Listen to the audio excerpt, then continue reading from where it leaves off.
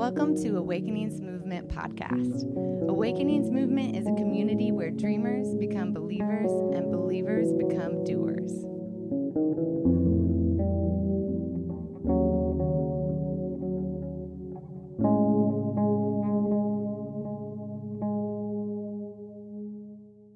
First of all, I just want to celebrate my little, I feel like I have a set up here today. And I love the images of my set. I love the basketball right here. That's Tasha's basketball. I love the paintings, the bass, the amp, the keyboard. And my rug. I just love this little set. I feel like it's so like official. Oh, thank you, Shelly. I'm sorry, y'all. I'm so thirsty. I tell Devon all the time, yo chick, she's so thirsty. And I really mean like actual thirst, like not like the hip hop sense. I mean like the physical sense of thirst. Okay, so we're gonna start. Dude, I want to first communicate that I have been so angry for the past few weeks, and I'm tired of us coming to Sundays and like talking about the last like hashtag tragedy, and how angry it makes me, and how like what's happening is But I do have some cultural observations that I think we can respond to in a manner that is different than anger and a bit more productive, And so, of course, we're going to begin with Scripture because Jesus is really a great. I love his emotional responses to things, and then I love his responses to his own emotions. So as we read this story today, let's, again, not read this as a Bible story full of rules that tell us how terrible we are, but rather a story out of history that is a record of God's reputation, a record of Jesus' character, and a little bit of a how-to for us when we're faced with similar circumstances. Can we do that? Yes. All right, good. So here we are. This is beginning John chapter 11. This is the story of Jesus and Lazarus. And Lazarus, as you know, was a man who died and was resurrected. But we're going to dig a little bit into the story. Hey, my Valentine. Hey, Deanie. rolling with Deanie Winnie now. We got that kid and play. So anyway, sorry. Let's start with verse 1. A man was sick. His name is Lazarus of Bethany, the town of Mary and her sister Martha. Now, to give you a little bit of context, this was the same Mary who massaged the Lord's feet with aromatic oils and then wiped them with her hair. And it was her brother Lazarus who was sick. So the sisters sent word to Jesus, Master, the one you love so very much is sick. So this is a family of siblings that Jesus really deeply loved, right? Yeah. That's John chapter 11, and we're at verse 1. Everybody kind of there? When Jesus got the message, he said, this sickness is not fatal. It will become an occasion to show God's glory by glorifying God's Son. Now, Jesus loved Martha and her sister Lazarus, but oddly, when he heard that Lazarus was sick, he stayed on where he was for 2 more days. After the 2 days, he said to his disciples, let's go back to Judea, okay? So where we are in the story is Jesus' friends send word to him that his homeboy is sick, and I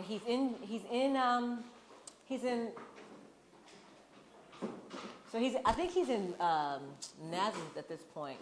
And if he goes back to Bethany in Judea, that's where people are plotting to kill him. So not only is he dealing with having to go and like help his friend, but there's also people there that are literally plotting to take his life. So he has work to do here where he is. Okay.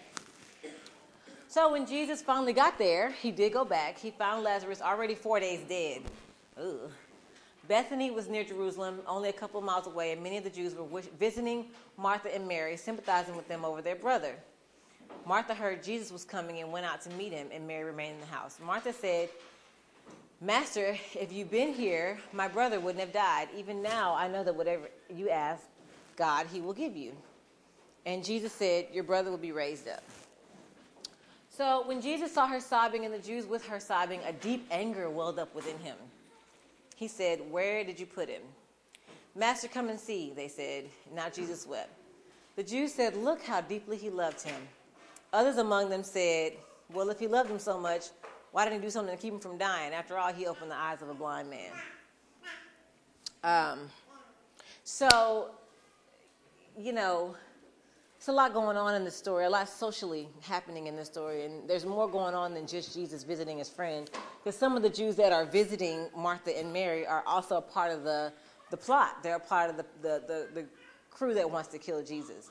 And so when we see that Jesus' anger is welling up within him, some interpreters believe that he knew that they weren't really there to console Martha and Mary. They were there trying to trap him, and they were using his friend's grief as an excuse for their political agenda. So another thing to note is that during all of this, probably the most insensitive thing that somebody could possibly do is use another miracle against him. Like, have you ever had somebody use your accomplishments against you? Like, oh, you know how to study and get them good grades, but you can't come in here and do these dishes. You know what I mean? Like, you're so good at your job, but you step right over these clothes, things like that. It's like, you're using my stuff against me? Okay. No. Jesus, Lazarus, come back. So that's another reason why he was mad. It's like, oh my gosh, I cannot win for healing. I cannot win for healing. That's how y'all do me? And so I saw this week that Serena Williams won Wimbledon, and this was like, again, and she had like the plate. She had the plate on her head. She had the plate in between her arms that she was waving. And the most resounding thing that I saw next was she only won because she shaped like a man. And then the next thing is this reporter is calling for steroids testing. She must be on steroids. And I was like, why? If somebody wins, this is her 21st Grand Slam. She's been playing tennis since she's 7 years old. Huh? She was love what? Denny's. Oh, Denny's Grand Slam. No, if she ate them Grand Slams, she would not be playing tennis.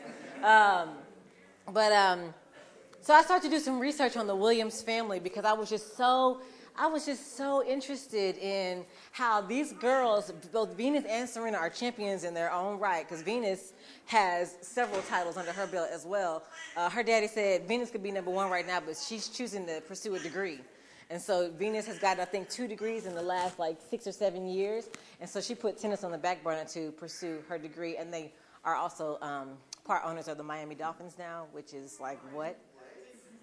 I was like, dang. So anyway, I did some research and I found an old video, an old interview from 1993 of Venus. Oh, thank you, Shelley. Of Venus in an interview. She was 14 years old, and she's being interviewed on ABC. I think the show was called Day One or something. Very common. You say it so easy. Why? Because I believe it. What she said, That's her daddy. But you want to listen, we can't keep interrupting. If you want to understand that you're dealing with an immature 14-year-old child. When she says something, we done told you what's happening. You look right here, and then your kids, your answer with a lot of confidence. That's my life. That's Mr. Williams. That's Venus and Serena Williams' daddy. And what just happened in the interview is for some of y'all who may have been a little bit lagging, is Venus was being interviewed by a reporter, and the reporter was like, "Do you think you can beat her?" And she's like, "I know I can beat her." And he's like, "You really think you can beat her?" And she's like, "Yes." And so the reporter has such disbelief in this little girl's confidence that he's starting to kind of question her in the interview. And her daddy steps in and says, hey, brother, you need to move on to the next question. Now, I have to tell you, Shelley had to edit out some of the interview because it was some of the choice words her father used with the man were not appropriate for this setting. But he essentially said, she's going to be playing tennis long after your blankety blank is going to be in the grave. So just believe what she says. And so I was like, wow, I'd never seen, and first of all, I look at Venus in the background. When she go to YouTube, the video, Venus is just like, I told you. Y'all don't know this man is crazy. And so I started to do some research on Richard Williams, Venus and Serena's daddy. And did y'all know that Venus and Serena Williams' father decided that they would be tennis pros before they were born? Oh, wow. Yeah, he decided before his girls were born that they were going to be tennis champions. And when they were born, he wrote an 86-page plan for their career. And when they got old enough, as they were growing up, they became, toddlers. He ordered some tennis magazines and some tennis rackets, and he taught himself and his wife how to play so that he could teach them how to play. He became their first tennis coach after being self-taught. He didn't know nothing about tennis himself. He ordered magazines. He said, and a few videos. He got him a few VHSs, popped them in, and voila, Venus and Serena. But this man, you guys, literally created conditions for his children's success. He said, I taught my girls, if you believe you are the best, you can be the best. Now, I watched this interview with him, which is another, just as crunk as he was in the interview that we just saw, imagine 30 minutes of that in another interview. And he made some very salient points. One of them is that he said from the beginning, I decided that my girls would be champions. And I decided not only would they be champions in tennis, but I wanted to tell them that they could do whatever they want. He said, so now they have several businesses. They have several degrees. They have several ventures, and they have several ideas that they want to explore because they believe that they can do it. So he created the conditions for champions. So last week we talked about creating conditions for belief. And we taught, and Marlon did a great job. He gave us some very practical ways to continue the creative legacy of Nina Simone, but not continue the destructive legacy that kind of follows her as well. And what I asked Marlon privately after church, because I was really struggling with the conditions that we're living in right now, I said to him, so what do I do with the anger? What do I do with the emotions, Because when Nina Simone did with the anger and the emotions, she applied it to her music, and her music became very rough. It became very violent. It became very revolutionary, but to a very extreme degree, to where even some of the revolutionaries was like, I don't know about that, Nina. Even some of the Panthers were like, okay, Nina, wait a minute, Because she was on stage like, will you kill? Will you hurt people? And they were like, wait, yeah, wait.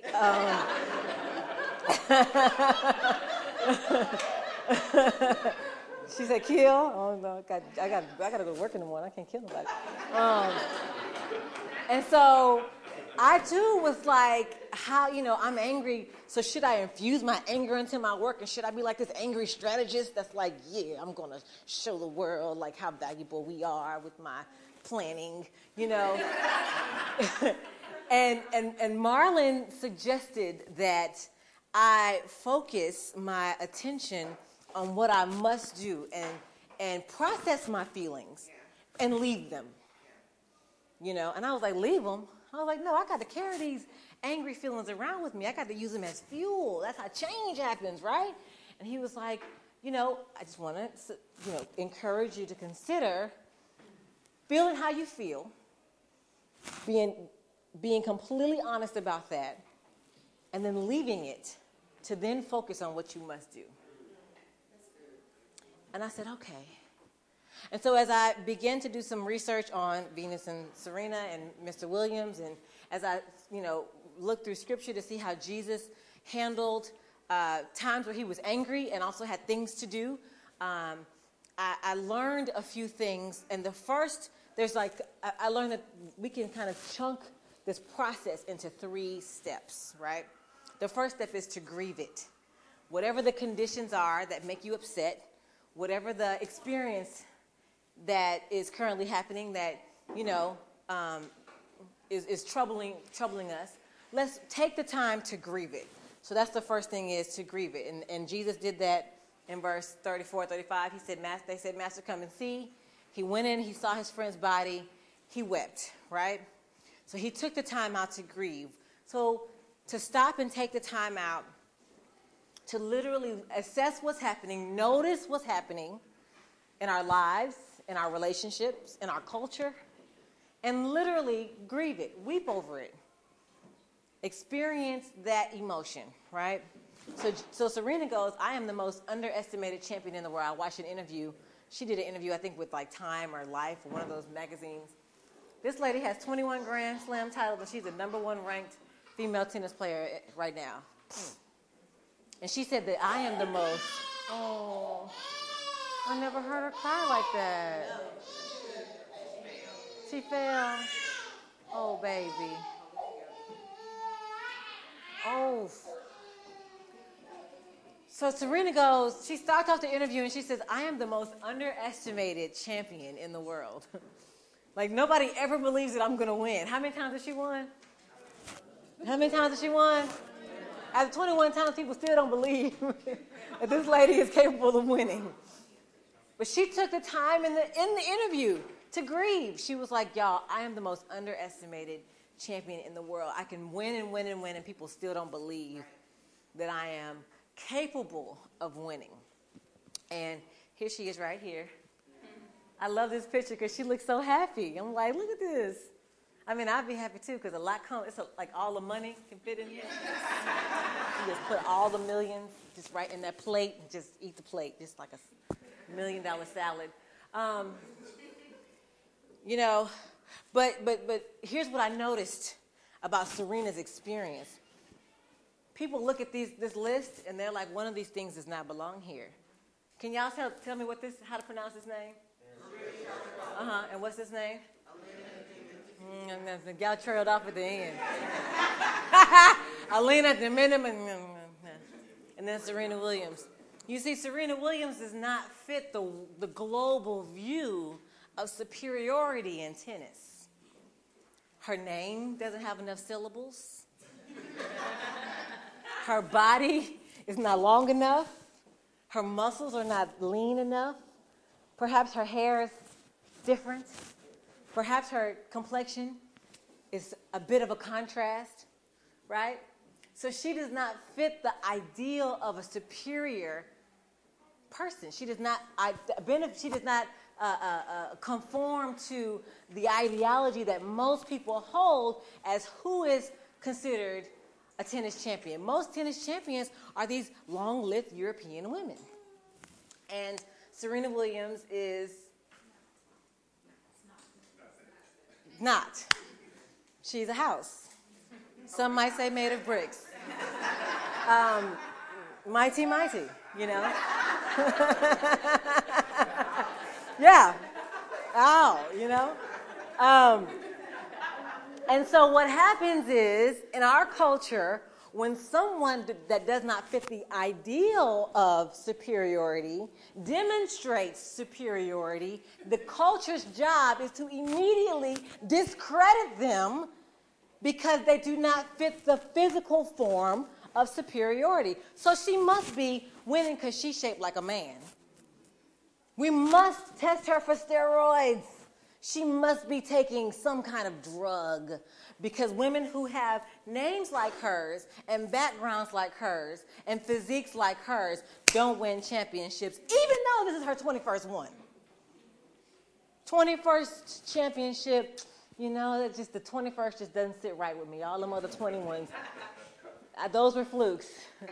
She must have taken drugs to win this match, you know. And so I personally have to stop and grieve the condition that our culture is in. Because guess what, guys? If one of these things does not belong here culturally right now, for her, that means at any point this can flip. And at any point, anybody's commonly held ideal of superiority, if you don't match that ideal at any point in history, then history or culture can flip on you, right?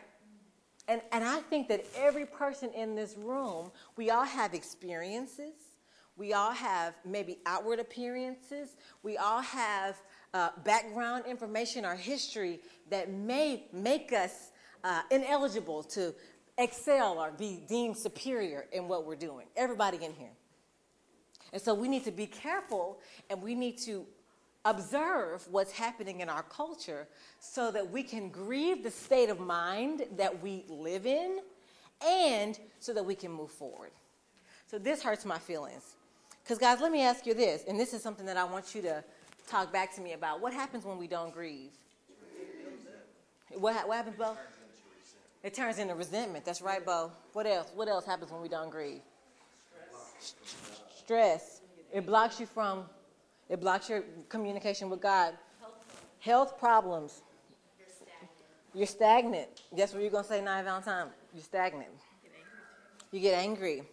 Y'all, refusing to process grief is choosing to bury the pain and stress that will inevitably resurface.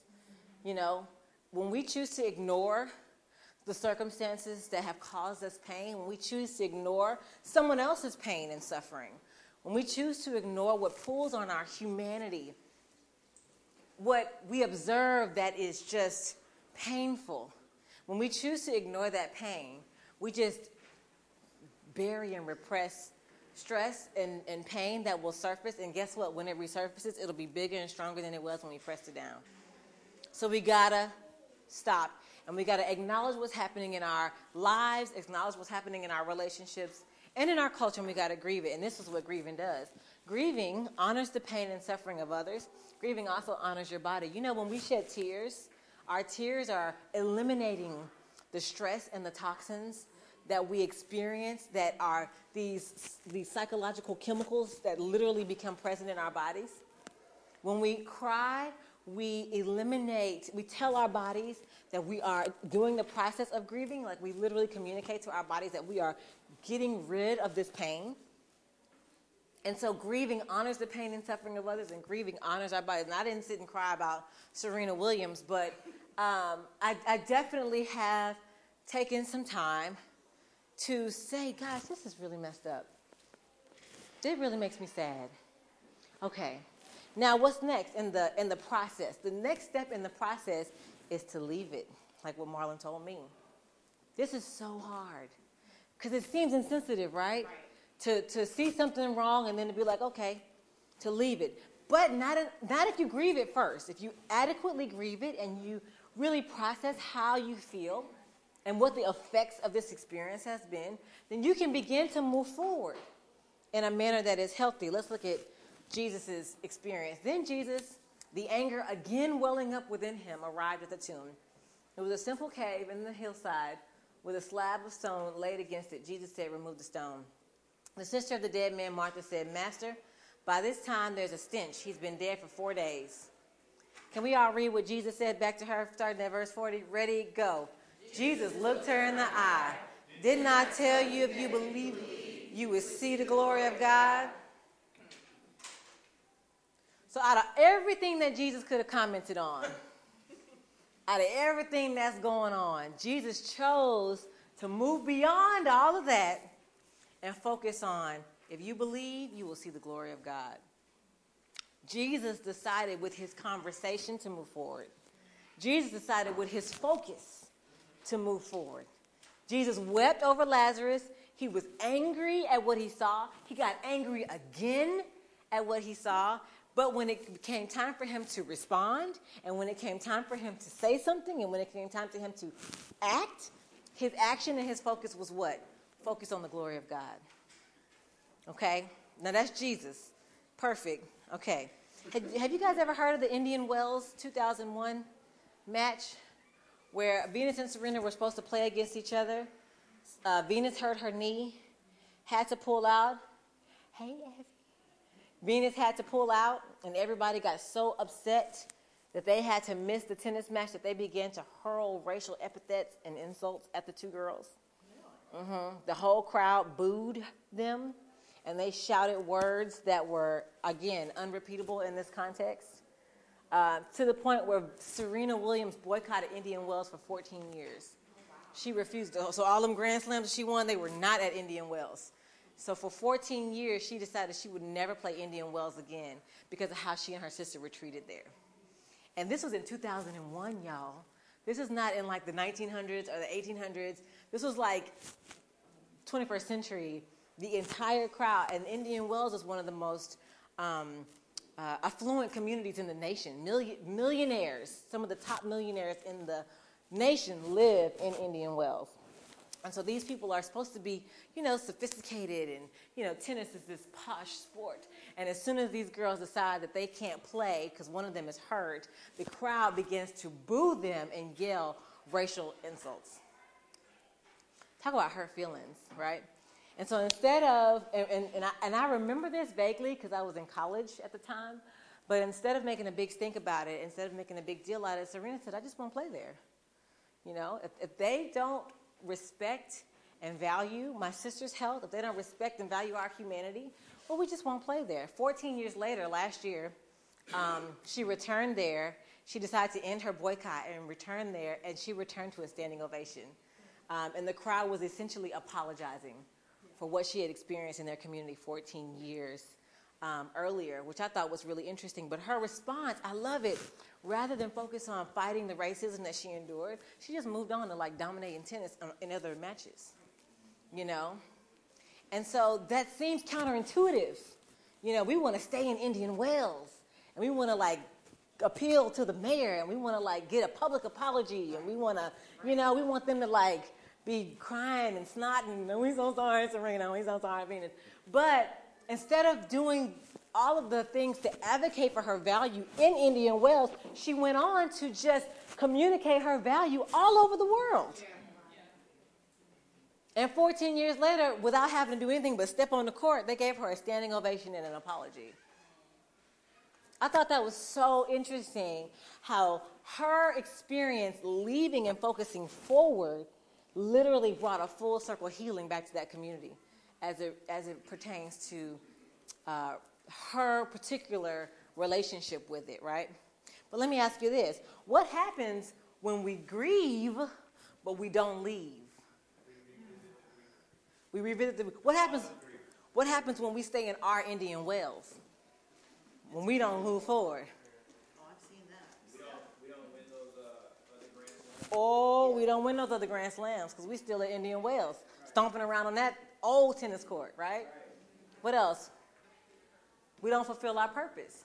So when we stay in the space of grieving and we stay in that space of pain and suffering and anger, but we don't leave it, we never have a beginning, middle, and end to it, and we don't leave it, who actually gets injured? We do. We do. So the next step in this process that I'm learning is to leave it. Because, guys, staying in a state of grief can create conditions, the same conditions we mentioned, illness. We have to start now doing things to medicate that pain, and that becomes addiction. Loneliness. We end up perpetuating the thing we fear the most. Just leave me alone. We end up feeling empty, and our dreams go unfulfilled. We don't win those Grand Slams. You guys are absolutely right. So here we have this space where we've grieved what we experienced, right? And now we have to leave that experience in the past where it is. We can't get it back. We can't stay there. So now what's the third step? You leave it, you grieve it, and then you just do that. That next thing. What's that next thing? For Serena, what's that next match? For Jesus, what's that next thing? For you, what is the next thing? What is that which you must do in your purpose and in your life?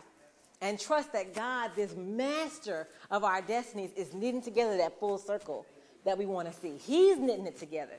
He's redeeming the pain that we've experienced if we focus on what is ahead of us and that which we must do. Richard Williams said this: whatever you expect from yourself is what you'll experience. He said, I taught my girls that whatever they expect out of themselves is what they will experience.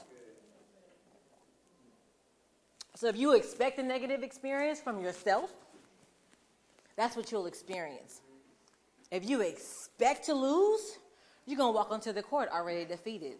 If you expect a negative conversation, your tone is going to precipitate the negativity that you expect. We are going to perpetuate the future that we already think is going to happen, whether it's good or it's bad. Now, Richard Williams has a controversial reputation in the tennis world because he is not afraid to walk up to anybody and say what he believes. Now, some of these things I agree with, some of these things I don't. But you can tell that Richard Williams expects to see positive results for his daughters, and that is what he begins to initiate in his conversations with officials, with interviewers, with other tennis coaches. And I watched an interview with him where the lady that was interviewing him, she was like, I'm already scared. And he was like, why are you scared? There's no reason for you to be scared. And I said, why is it so hard for somebody to accept someone asserting themselves and not overestimate how violent they are? You know, that just, again, I'm grieving the state of mind of our culture. So this underestimated champion in the world, do you know, I did some research on Serena, and I got tired of reading about her. I got tired of her 21 Grand Slam titles. I got tired of her most decorated tennis player at the 2012 Olympics. I got tired of reading over her 100 honors and awards. I got tired of them. Like, I was like literally counting, like there's like a website dedicated to her accomplishments, and like the bullet points, I had to start counting by tens. Because I was like, I'm so sick of this lady's awards. And this is since like, let's see, she's 33 now. So this is since like maybe 2000. This is not a long span of time where she's won over 100 awards and honors, you know. Yet she's still underestimated. Yet she still questioned, her integrity is questioned. Her gender gets questioned when she wins, you know. And so this is Jesus's kind of the end of this story. Jesus told them, unwrap him and let him loose. Then to the others he said, go ahead and take away the stone. They removed the stone. Jesus raised his eyes to heaven and said, Father, I'm grateful that you have listened to me. I know you always do listen, but on account of this crowd standing here, I've spoken so that they might believe that you sent me. Then he shouted, Lazarus, come out.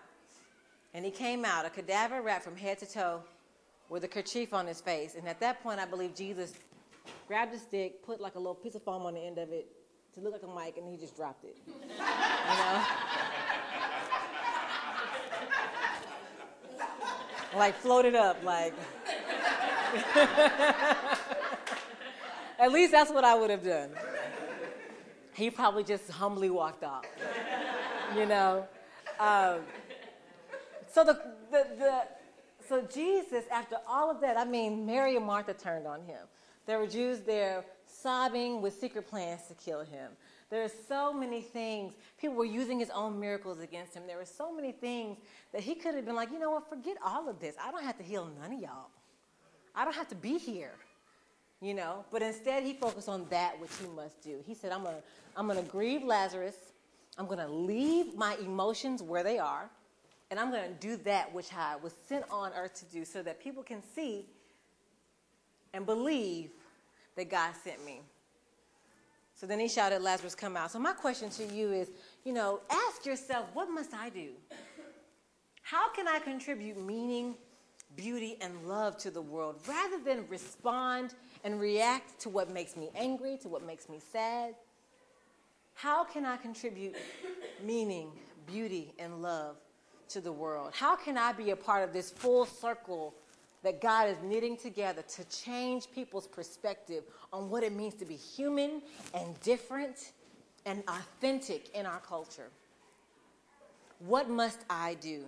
Because, guys, doing that, it redeems the suffering and illuminates what good can come afterwards. It communicates that there is joy that can come after heartbreak and suffering. It communicates that there is positive that can come after negative. There is peace that can come after turmoil.